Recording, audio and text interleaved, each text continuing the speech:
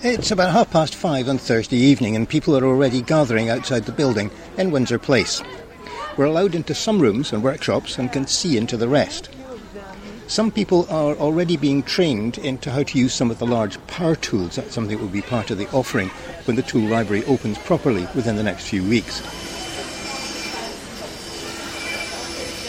The person responsible for getting this part of the building ready has been Janet Morales, who describes herself as the library's network manager. So this is always going to be the entrance of Tri-Porty. So this is the entrance hall. Here you see a reception area. As people come in, you can have a look at the library of tools. This is what used to be Earthy. Right. And this was the reception area for Earthy. So actually it is a really appropriate recycling, if you like, yes, of what was here already. And the tool library is different from now the Portobello library box that we have at the Portobello Library. This is going to be open 9 to 5 every day during the week. And on Thursday we'll be open till 8 and on Saturday from 11 till 2. So we'll have a much more presence so people can come in any time to borrow tools and return them whenever they're ready for them. So yeah. But when you're up and running properly, it will not just be a question of borrowing tools. There will be much more as well, because there will be education in how to use things as well. Yeah, so I think the biggest tool that the tool library has is the workshop. And the workshop, as a member, you have fully access to a fully equipped woodworking workshop. And there is open access to them on Thursday and Saturdays, as well as we will do more guided workshops. So because the space is much bigger, we have more capacity to actually deliver more guided workshops in basic woodworking, bike repair, tool sharpening, and much more. We will collaborate with carpenters, with artists, to actually deliver these workshops. For the bike repair, we're collaborating with Belfield Bicycle and Velo Cycling, who are going to be based here in Tri-Porty as well. So it sounds very much as though collaboration is very similar to the kind of thing that, for example, the Portobello Time Bank or some of the offerings at Belfield. When you describe it as a network, is that part of the network? The idea is that we collaborate with other partner organisations, and that when we come to Portobello as a new community, that we have looked what has been happening here, what has been offered, and how could we actually tap into each other's resources. And so with the Time Bank, they're very happy into just delivering tool sharpening workshops as well, extra than what they're doing at the Time Bank. And that's, for the tool library, something that's very important, because getting tools sharpened makes it already easier that you don't... Well, you're not actually having to go out and buy a new tool or get your lawnmower. Or even like a drill bit. That's like the easy thing that you would chuck out, even though if you sharpen that has life in it still. So to make a bit more awareness of that, you can still use tools, and even like saws that are rusty and things, you can still make like bike handles, bike stands with them or things. So that's a bit of the idea of like how we can be creative with materials that we have, and in promoting a little bit the circular economy element of like bringing back life into... But it's the entire repair, recycle, etc., reuse. Yeah. That whole philosophy is basically summed up in what you're doing. Yes. With the workshop, all the materials that we have available for members to use is all reclaimed, so that's all been donated. So we get tool donations, but we also get a lot of timber donations. Yeah, and it's encouraging also the members to use that kind of material instead of buying something brand new. But I was like, there's still so much nice things to happen with this. Well, you see the workshop, that's all been made by donated materials that were given to us. We're going to collaborate, we're trying to get a collaboration going with Edinburgh Wood Recycling to make also the link for our members to using reclaimed material much more easier. Yeah. The Edinburgh Tool Library is the brainchild of Chris Halliwell, who set up the original operation in his spare room. But he was inspired by a project he saw in Canada. When I was back visiting, I'd seen similar projects there that were working really well. And at the time I was working for a charity working with people with learning disabilities and supporting them into jobs.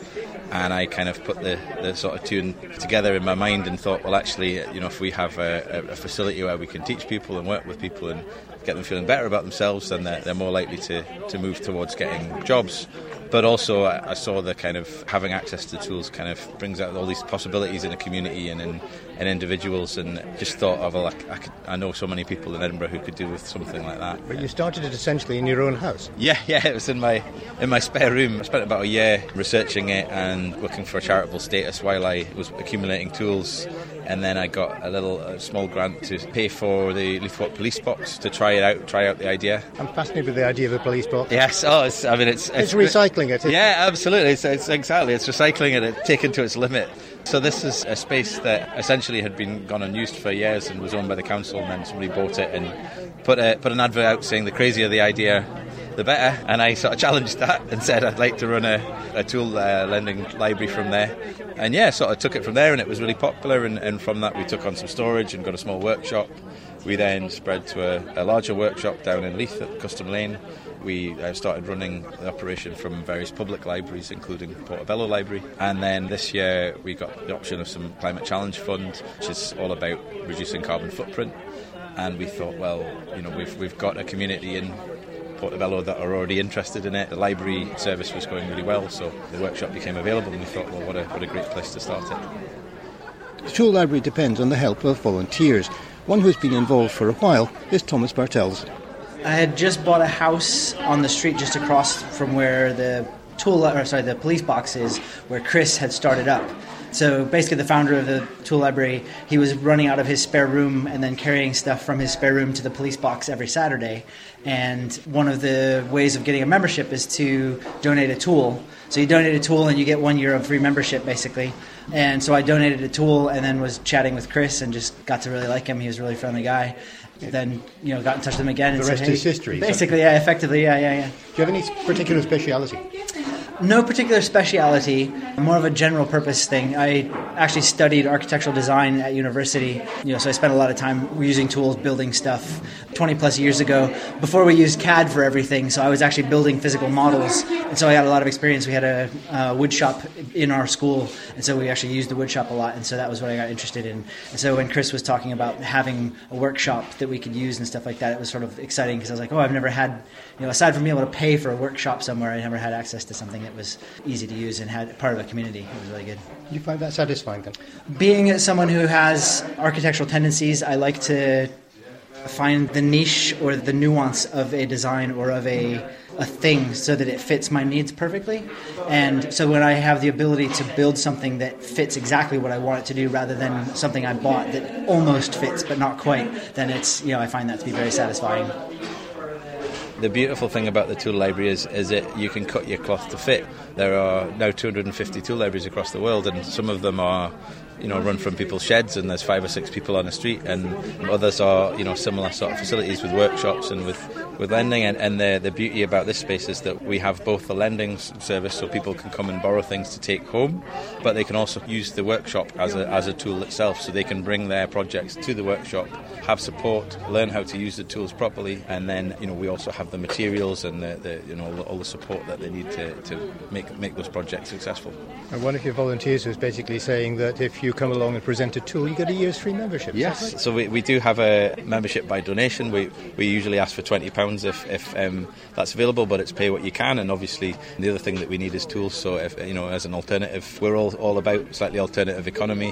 One of the sort of phrases we always use is access over excess. We think that as a community we're all richer if we have access to more things. We don't need to own them, so that it goes hand in hand that if somebody turns up with a tool, then they can access all the other tools. Today was the introduction, but I understand that you're waiting for the work on Tribe Porty to be finished. Mm-hmm. So the actual opening of the Portobello Tool Library will actually be probably towards the end of August into September. Yeah. But for the moment, thank you and really good luck. I think this is a really excellent project. Thanks so much. Take care.